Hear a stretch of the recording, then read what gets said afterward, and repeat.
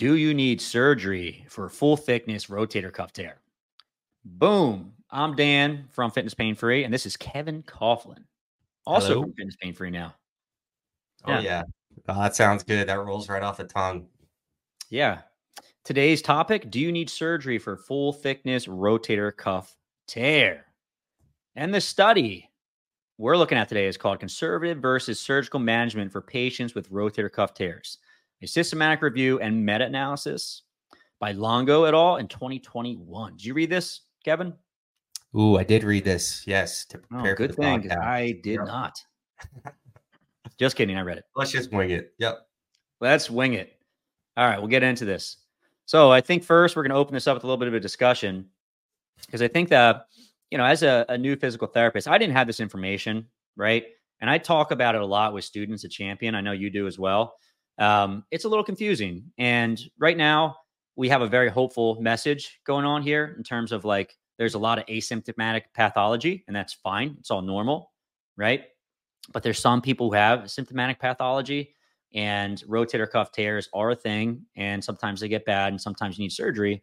So it's kind of like, all right, everyone has a rotator cuff tear. Then the patient that comes in has rotator cuff tear. That shouldn't matter, right? It's normal. This person. Mhm. And I think that two things. For one, it invalidates the patient's like feelings. Like, hey man, my shoulder hurts. Oh, who cares? Everyone has rotator cuff tear, right? So you do end up kind of annoying patients, I think, from that perspective. The other thing is that it's actually relatively rare to have a full thickness rotator cuff tear over the course of your life. Having a partial thickness rotator cuff tear is actually very, very common, right? And largely, folks are not getting rotator cuff tears until they're in their 40s and 50s, unless you're an athlete, right? And then you're getting it at like 8 years old. There's like partial thickness rotator cuff tears and throwers, right? It's absolutely crazy. But if you're getting rotator cuff tearing in your 20s, that's not common. To go along with this video, I have a free cheat sheet for you. It is an evidence-based cheat sheet for rotator cuff related pain. I'll give you all the knowledge to go from a beginner to a master in understanding rotator cuff related pathology. We go over the prevalence of these conditions, as well as the anatomy. We talk about the difference between tendonitis and tendinosis. We chat about risk factors increase your likelihood of getting rotator cuff tendinopathy and tears. We talk about the clinical presentation of this disorder and also which tendons are most commonly involved. We talk about the different stages of pathology and whether or not the rotator cuff tear heals over the course of time. Next, I give you the bullet points about rehabilitation expectations. We round out the PDF with some surgical guidelines, which your patient should go on to get surgery for rotator cuff tears. So I'm going to leave a link in the description, in the show notes. Again, this is 100% free. Go ahead and download this right now. If you're 80 and you don't have a rotator cuff tear, obviously that's uncommon, right? I think it's like around 80% of folks will have rotator cuff tear before they die. But the rates of the full thicknesses are actually going to be a lot less, right? So there's this idea that if you have a partial thickness rotator cuff tear, then yeah, you want to go just do conservative physical therapy, whatever it is. Don't jump into surgery right away. Although in some folks, maybe they do end up getting surgery for partials, but it's a little bit more rare. But once you get into the world of full thickness rotator cuff tears, we start thinking, maybe we should start thinking about getting this thing repaired. And there's a variety of reasons for this, right? One of the things I think is important to keep in mind as a clinician is a difference between a full thickness and a partial thickness, right? And I think this really helps to educate your patients about this. I'm going to try to basically make a rotator cuff onto my hand here. So let's say it's my glenoid, right? So I got my humerus right here, comes on my glenoid, and the rotator cuff tendon comes across and attaches right through here. So essentially, if I have a partial thickness rotator cuff tear, that means that I have a portion of my tendon that is torn, right? But it's not torn all the way through. And once I get a full thickness rotator cuff tear, I have a portion of that tendon starts to tear off. So maybe that starts with like 25% and then 50% and then 75%. And if it's like completely torn, then it's all the way off, right? But you can have a full thickness cuff tear and it's still attached. And what that means is that it's still freaking strong, right? Especially if like the large majority of it's still attached on there. Once it completely pulls off, then it becomes an issue, right? And the other part is if it starts to retract, so it gets further and further away from that glenoid, that's a worse and worse tear. And the problem is that the larger the cuff tear is, the faster it will progress over the course of time. Generally, the more disability and pain someone has, So at least in the rotator cuff tear, the worse the pain is, right, on imaging, or excuse me, the worse the tear is on imaging, usually the worse your pain is from a patient perspective. And that's kind of the opposite of what you may hear in the social media landscape, just largely that cuff tears are asymptomatic, all of them. It's not really true. The larger the cuff tear is, the increased likelihood that thing hurts, right? So that's a problem. And if you have a fully retracted tear, if it's retracted a lot and it's been retracted for a while, from a surgical standpoint, either A, you can't repair it, gets cemented back here, and the surgeon can't pull it back, or it takes a very skilled surgeon in order to do that. But also the re-tear rates get worse and worse and worse, the worse the cuff tear is. The other thing we know is that the majority of cuff tears progress over the course of time. So then it becomes this idea of like, do I get my rotator cuff repaired in order to improve my long-term outcome? How long should I wait, right? Do I wait at all? Should I try conservative treatment? And luckily, we have a few studies that help kind of guide our reasoning, right? Before I get into that, I just spoke a lot, Kevin. What are your thoughts on everything here so far? Yeah, this is probably something I was guilty of when I first started treating and, pretty active following people on social media. Is really, being in that camp of rotator cuff tears or like gray hair. Over time, we're all going to get them, and they're probably not something we need to worry about. But, it is a little more nuanced than that. And that's something I've been lucky to learn from working with you guys at Champion. This totally is like it depends situation. And you're going to get into all that, right, in this podcast. But there are a lot of factors that are going to determine if you should get it repaired. What was the nature of the mechanism of injury, right? That's going to play a role. How old's the person? I think that's going to play a role. What size is the tear? That's going to play a role as well. So these are things that we need good answers for so we can make the best clinical decisions with our patients. Because, I think the last thing I'd want, something I'd be fearful of as a clinician is brushing it off and telling the person that, this is normal. You're in your 50s. You have a rotator cuff tear. Let's just try PT for a while and don't bother consulting a surgeon. And then months and months or years down the road, their shoulder has progressively worsened. And I tried to do what I thought was best for the person. But because I didn't have the best information from the Fitness Pain Free podcast, Whoa. I didn't make the right clinical decision. And that person's long-term shoulder health is suffering. So there's a lot to it. And I think one thing that you'll probably talk about is, establishing a good relationship with a local surgeon. And, sometimes I think what I'll do is I'll have these patients just consult a surgeon and get some baseline information. And, the surgeon will say, hey, you are 40 years old and you fell on ice. And I think this is something we no brainer need to go ahead and repair. Right. So you don't have to make the decision totally by yourself, but there's a lot to it. So I think the kind of going down that avenue of saying it's normal, it's common, but I don't know if it's normal. And we want to be careful about, like you said, just dismissing the patient's fear, that they have this issue. And sometimes, I think it's okay to reassure and start exercising, but sometimes we want to make sure we have all the information so we're making the best choice possible for the patient. Yeah, I totally agree. You said a lot there. Hopefully we get to all those things there, right? But, one, importance of a good surgeon, and you have to be cautious too, because some surgeons, they like to cut quick, right? Don't always give the patient the right information. So yeah, having a good surgeon you trust is important. And the other thing is like, you don't have to make this decision alone, right? You can talk to the surgeon, talk to the patient, give them the research, right? So if you have this information, you can tell the patient and they can make an informed decision, which at the end of the day, that's what we're trying to do, right? I'm not trying to tell patients that they need to do this, they need to do that. I mean, they're allowed to make their own decisions. I feel like sometimes, with physical therapists, as well as surgeons, you go to them and they're like, this is the way, you know what I mean? It's like, well, you have any choices here? Like what? It's like, am I allowed to make a decision here? Right. So it's a risk reward ratio, right? The patient, if they have all the information, it's their decision, but it's our job to provide them that information. Yeah, for sure. And I think I hit on some of these, right? But from a surgical outcome perspective, what I will say is that if you have a small to moderate size, full thickness cuff tear, the outcomes after surgery are pretty good. A lot of folks are just so fearful of surgery. And I get it. Like, no one wants to get a surgery. It's a huge pain in the butt, but these tend to do well. It's kind of like, well, if you get this surgery, chances are you'll do well. And I think patients are always like, oh, my Uncle Larry, he's had a rotator cuff repair. Now he can't even use his arm. His arm is dead. They killed it during the surgery. I'll never get surgery. And it's like, well, freaking Uncle Larry is like the worst patient of all time, right? Like, you can't like base your expectations on that. So I do think it's important just let patients know too that like surgeons aren't evil.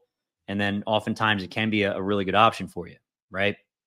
And like I said before, larger and massive rotator cuff tears don't have as good as an outcome. And what I mean by that, so generally a little bit more pain, a little bit less function, and they have a higher re-tear rate. And it really depends on the size of the tear, but re-tear rates, you've never heard this before.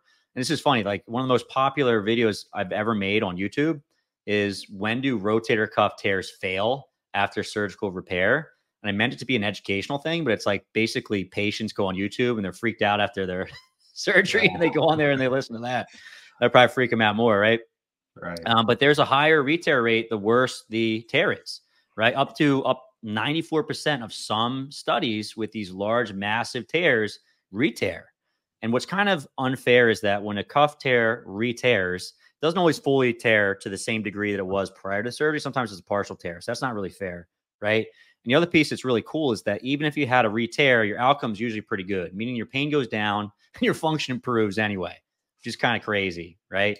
But I think from a long-term health perspective, we really want that thing to reattach because I don't want that thing to continue progressing over the course of time. If it re-tears after surgery, it's going to keep going most likely, right? So the question becomes, can we rehab these conservatively? And after that, should we? And I think the answer to that is a big old yup. And like from rotator cuff tendinopathy, so let's say you have no tear, you just have some tendinosis tendinopathy, up to partials, to full thickness, to massive, to fully retracted. We know that physical therapy works for all of those tears, right?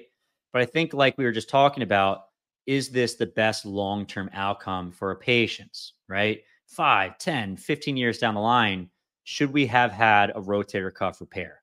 So we look to studies like this one and try to figure that out, right? So the study was called Conservative versus Surgery for Large Full Thickness Rotator Cuff Tears. It actually wasn't called that, but that was like the study name in a nutshell. And basically it was a meta-analysis, had 6 different articles combined together of patients. And he looked at outcomes. So basically the only outcome that was consistent across all those studies was a constant and Murley score, right? You use that with your patients? Oh yeah, that's the only one I use. Score. Yep. I've never used that one personally, but yeah, that's the one that was consistent across all those studies. Yeah, the other thing was, what's that? Sorry. I was gonna say I'd never even heard of it until we did this paper, right? But looks like it measures like pain and function in a bunch of different scenarios. Yeah, I think it seems like a pretty decent outcome measure, right? For the average person. And basically they're looking at the constant Murray score as well as VAS, so how much pain you have. And the outcomes were at the 1 year and 2 year follow-up. And they also looked at re-tear rates. So how many of these were re-tearing over the course of 1 or 2 years, right? And drum roll, please. Kevin, what were the results? Boom. So at the 1 and 2 year follow-up, there's no difference between groups in the constant and Murley score. What do you think of that, Kevin? Fascinating. Fascinating.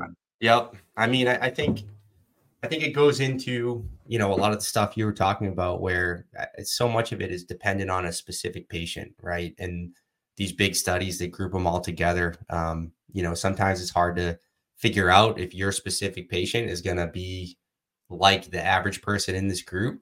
But I think it gives us some confidence that, if we do have someone who we're going to try to rehab conservatively, if time isn't an issue and this isn't something that was acutely just happened and they're going to go do surgery, we could try physical therapy. And if they're responding well, maybe we can have confidence that we made the right decision in conservative management.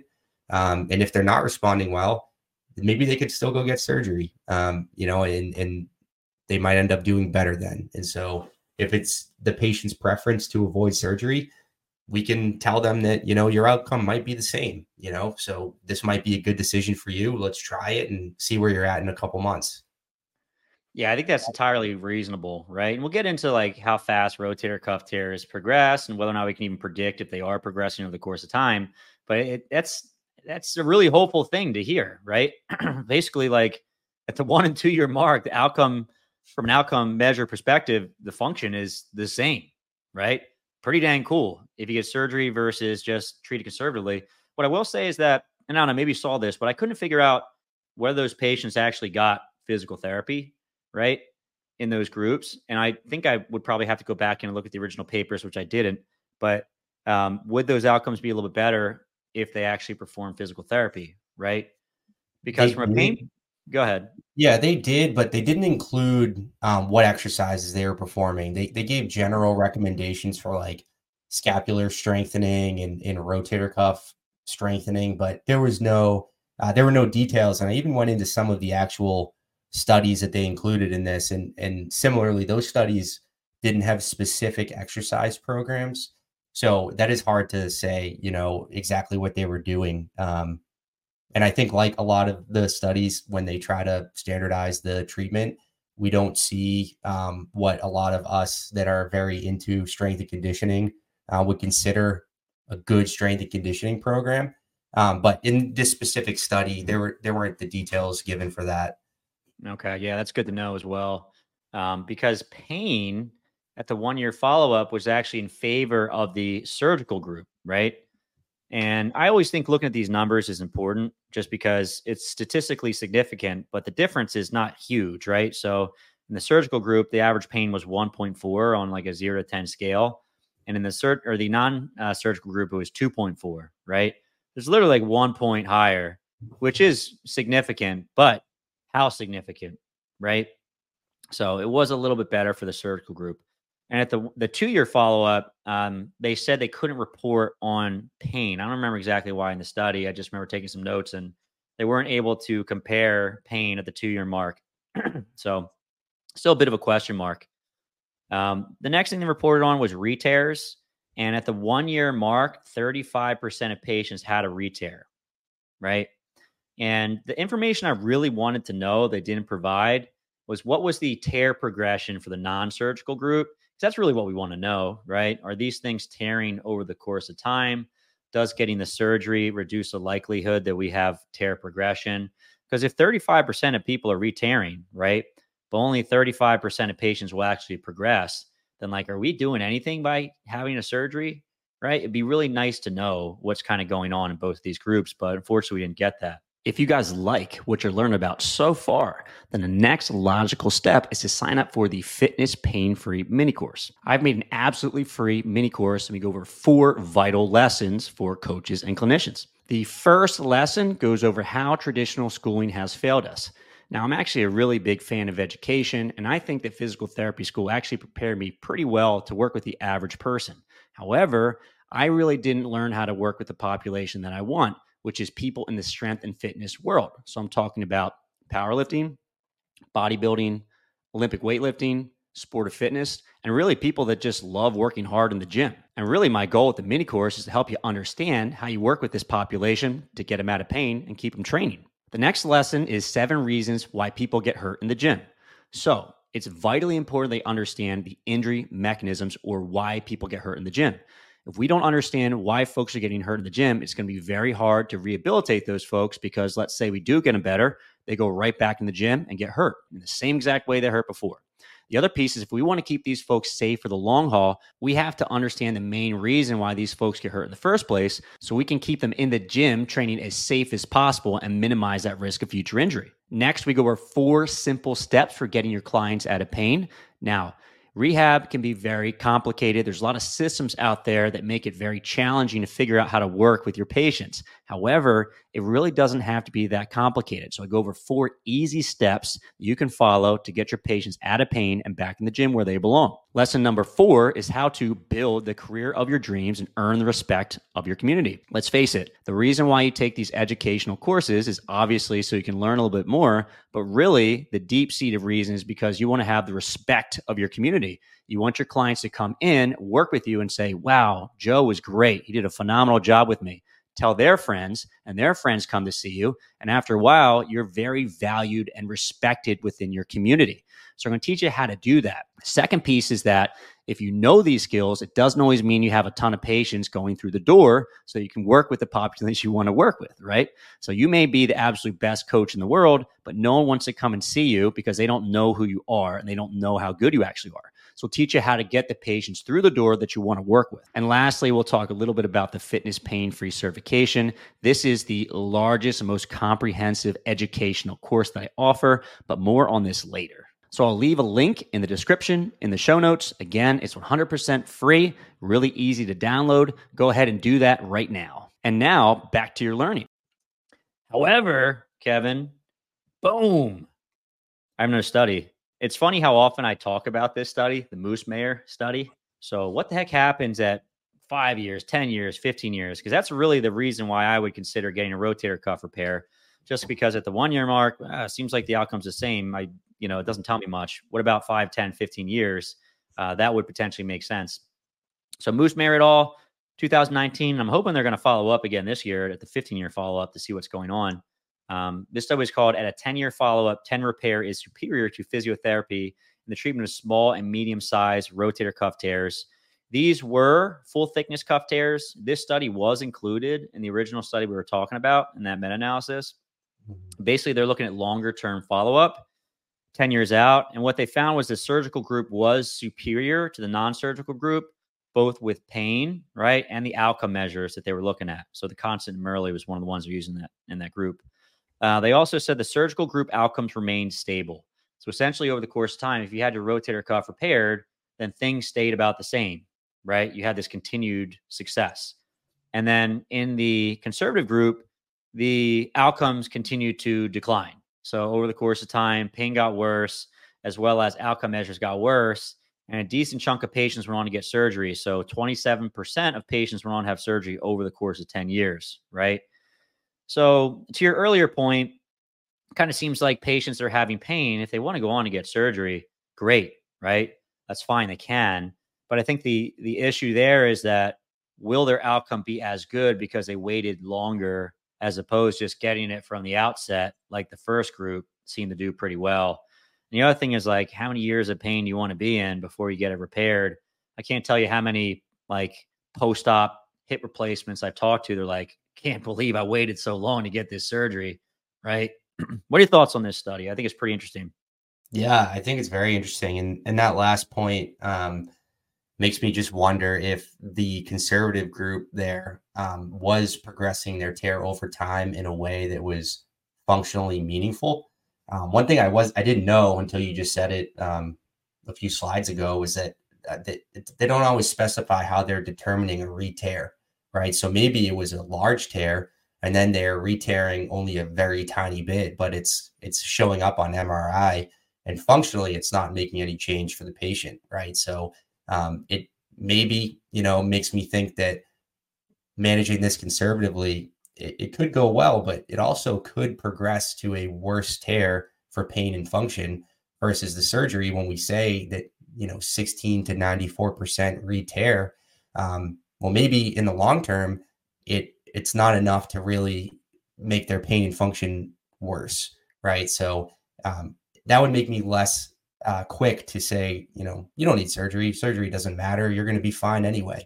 Because if we're really looking long term, like you said, is the reason why some people will decide to get a rotator cuff repair, they might do better. So I'm looking forward, like you said, if they come out with a 15-year follow-up, and this is so hard to do, and good for Moose Mayer and that group of researchers for doing that. And that's an amazing name. I find the Moose Mayer. He's my man. It's so good. It might be a woman. I'm not even sure. I'm not sure what the first name is. Let's go back and look. Yeah, let's see. Sorry if I messed that up. Should get that right.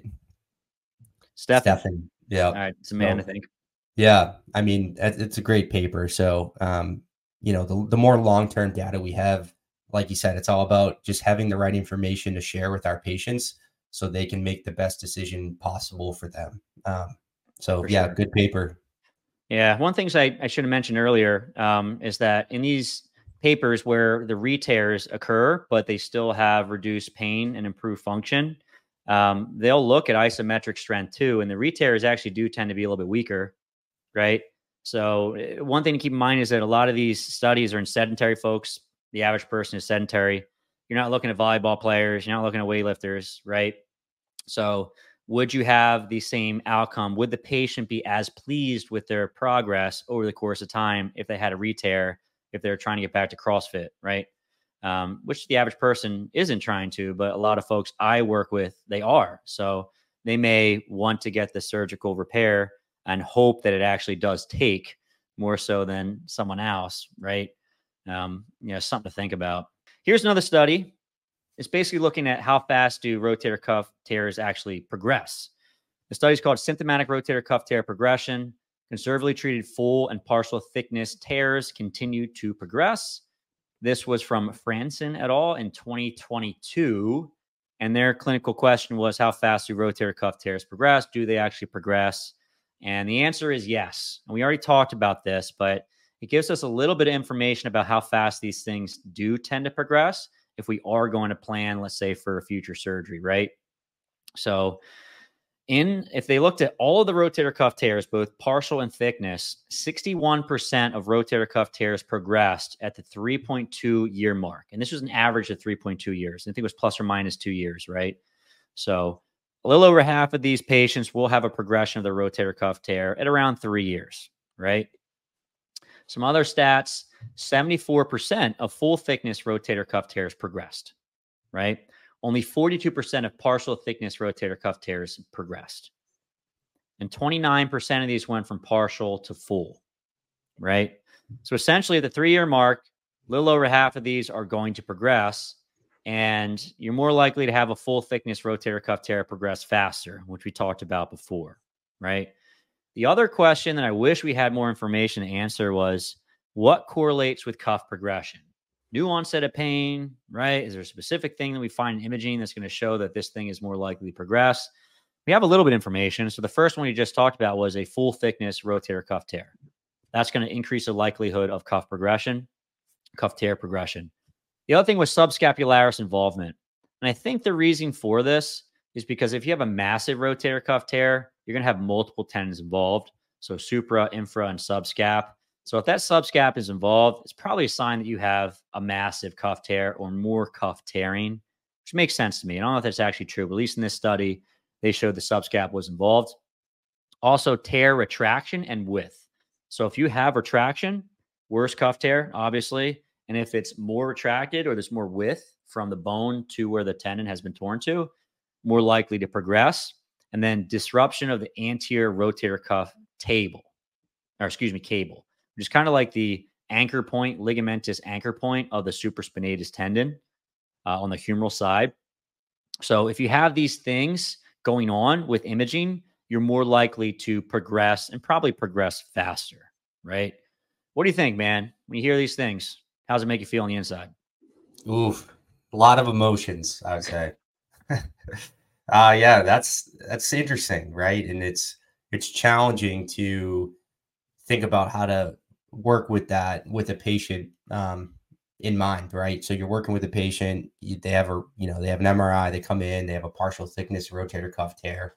If the subscap's involved, maybe you're trying to educate them that this might be one that progresses a little faster, and maybe this is something that's good to get operated on. I guess what I would try to do too, where you mentioned that a lot of times these re-tears or progression of tears might have clinical findings like increased pain or decreased strength. We don't always know, right? But if we're tracking them clinically and we do see over the course of rehab that they're worsening in pain and their function is getting worse, maybe we can't be totally confident, but we might be able to, with this research, come to a conclusion that their tear might be progressing. And maybe after the course of, we send them off a year later, they come back to us and they're like, hey, Dan, I've been working on your rehab program and my shoulder's just been aching the last couple months. Things seem to be going in the wrong direction. Maybe they are making the tear a little bit worse. And then, we'll send them off to the surgeon for maybe another consult and see if things have progressed. But I guess it's useful information for those specific cases that we know are probably going to progress. Maybe we get them in a little sooner. But otherwise, maybe we just really do a good job at monitoring strength over time and pain over time and their reported function over time and see if we feel like there might be a progression going on. Yeah, for sure. Good points there. I guess I have a few thoughts as well. We'll talk about this in a minute, but I think the first one is like we're trying to save healthcare dollars, obviously, but these I think is one of these situations where getting MRIs over the course of time is probably going to be a decent idea. Like if I knew that I had a full thickness rotator cuff tear and my pain is staying pretty stable, maybe every year or so, I would love to get an MRI just to see how this thing is going. Right. I know it's often like we're trying to keep people from getting these MRIs, but in some situations it might be good. And it wasn't this study, obviously, but I can't remember the study where I read this. But so there's a few things that also correlate with potential worsening. And one of those is a new onset of pain. So if your shoulder gets kind of stable and then like 2 years later, you feel a new onset of pain, you could have actually had a cuff tear progression at that point, right? The other one's smoking. And I think a lot of those comorbidities also. So like if you have diabetes, you have high cholesterol, right? You're a smoker, probably more likely to progress a little faster as well. Obesity, potentially one of those as well. So yeah, a few things to think about. I think that naturally brings us to our next point. When do you think these folks should get surgery and when shouldn't they? What do you think, Evan? Ooh, yeah, again, a lot going into it. I think with all the statistics you went over, and then paying close attention to the patient and their long-term goals, right? If this is a person with a pretty painful shoulder and a pretty decent size, like partial thickness or full thickness tear, and they want to get back to CrossFit and performing Olympic lifts, and they're younger, I mean, to me, that's like a no-brainer. But there is a lot of gray area, definitely. Yeah, for sure. I wrote a list of things down because this is one of the things I kind of go through this thought process for patients. I think the first one is partial thickness versus full thickness. Like if someone has a partial thickness tear, I'm almost never sending them back to the doctor to consider surgery unless they're making no progress whatsoever. And then in that case, I will. And I've actually had a few patients where they've had success. Either they had a partial thickness repaired or they progressed to or full thickness and they had it repaired and they did quite well. I think the other one is how large is this tear? Is it fully retracted? And two thoughts, right? So if you have a retracted tear and it's large and you have a patient that's like 75, right? And they're happy with their life, happy with their function. And I think that it's reasonable to just say, hey, let's just do some conservative physical therapy with this thing. But if you have a patient that's like 40, we've had a couple of them recently have like a large or massive cuff, tear, and the surgeon believes there's a shot of repairing this, I'd probably repair this thing. You know what I mean? This person has another 40, 50 years of life ahead of them. And especially if they're fit and athletic and they want to get back to higher level stuff, like probably want to get that surgically repaired as soon as you can. Because if that keeps on going, you're not going to have a shot. And you probably have a non-functional shoulder for a while. And you don't have any more surgical options at that point. You know what I mean? So the other one's tissue quality. So if you have really good tissue quality, better likelihood of the surgery doing well. If you have terrible tissue quality, obviously not quite as good. Comorbidities, we talked about that before. Age, I think, is really important. We discussed why. If you have someone that has a larger full thickness cuff tear, potentially massive, there's an opportunity to repair it and they want to be athletic, probably try to repair that. Whereas if someone's 80, they're doing all right. They just want to be able to like have a little less pain in the shoulder. Maybe just physical therapy is the way to go. I think the other one that's a big question mark, I'd love to know a little more about. And I asked this to surgeons frequently, and I know this is something that surgeons will present to patients, is that what do you want to get back to? Are you trying to get back to CrossFit, powerlifting? You trying to get back to volleyball? Or are you just like trying to be successful putting like mugs into your cabinet for the rest of your life? You know what I mean?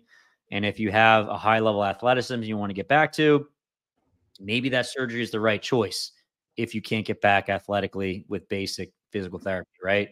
So who knows? Any thoughts there? Yeah, totally. Always just comes back to patient-centered care, right? What's their end goal and where are they now? And is surgery the best option for this person, or is this something we should work on over the course of time and see how it goes? Yeah, good stuff. And last thing, I already mentioned this, but I do recommend patients go back for some additional imaging if they have a large partial or full thickness cuff tear. I'm thinking about one gentleman in mind where he had a shrug sign, right? He had rotator cuff related pain. He's very strong, right?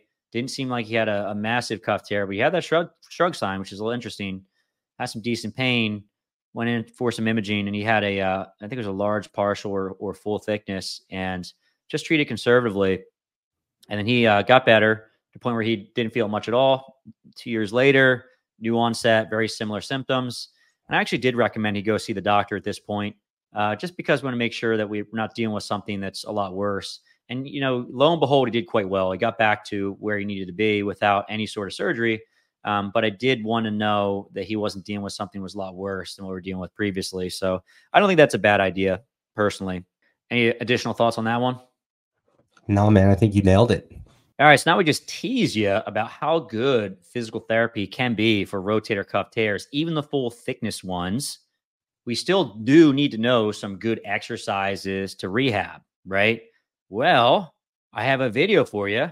Put it right in there in the corner. You should click on that.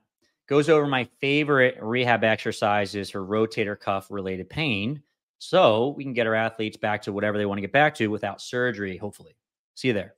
And lastly, if you want to go that next step and support me further, consider subscribing to Fitness Pain Free Insiders. So, Insiders is like Netflix for physical therapists and coaches working with painful folks in the gym.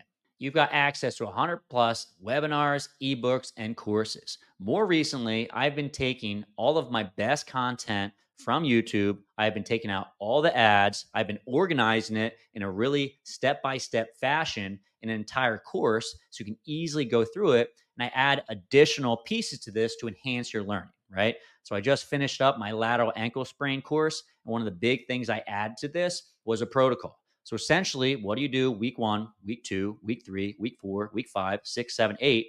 You know me, I like working with athletes. I like working with really fit and strong people. So it's going to be a lot more robust than your typical protocol. Also, you have access to me. So inside of Insiders, you can leave a comment and I'll get right back to you. I also have physical therapy CEUs inside of Insiders. So if you take the course, Essential Coaches Series, get a bunch of CEUs. And what's even better is you can start for just $1. After that, it's $25 per month. It's going to be the cheapest CEUs you can get. It's by far the highest value program that I offer at the cheapest price. So head over to fitnesspainfree.com, click on the program's link, and then click on Fitness Pain Free Insiders to get started. I'll also leave a link in the show notes where you can check it out.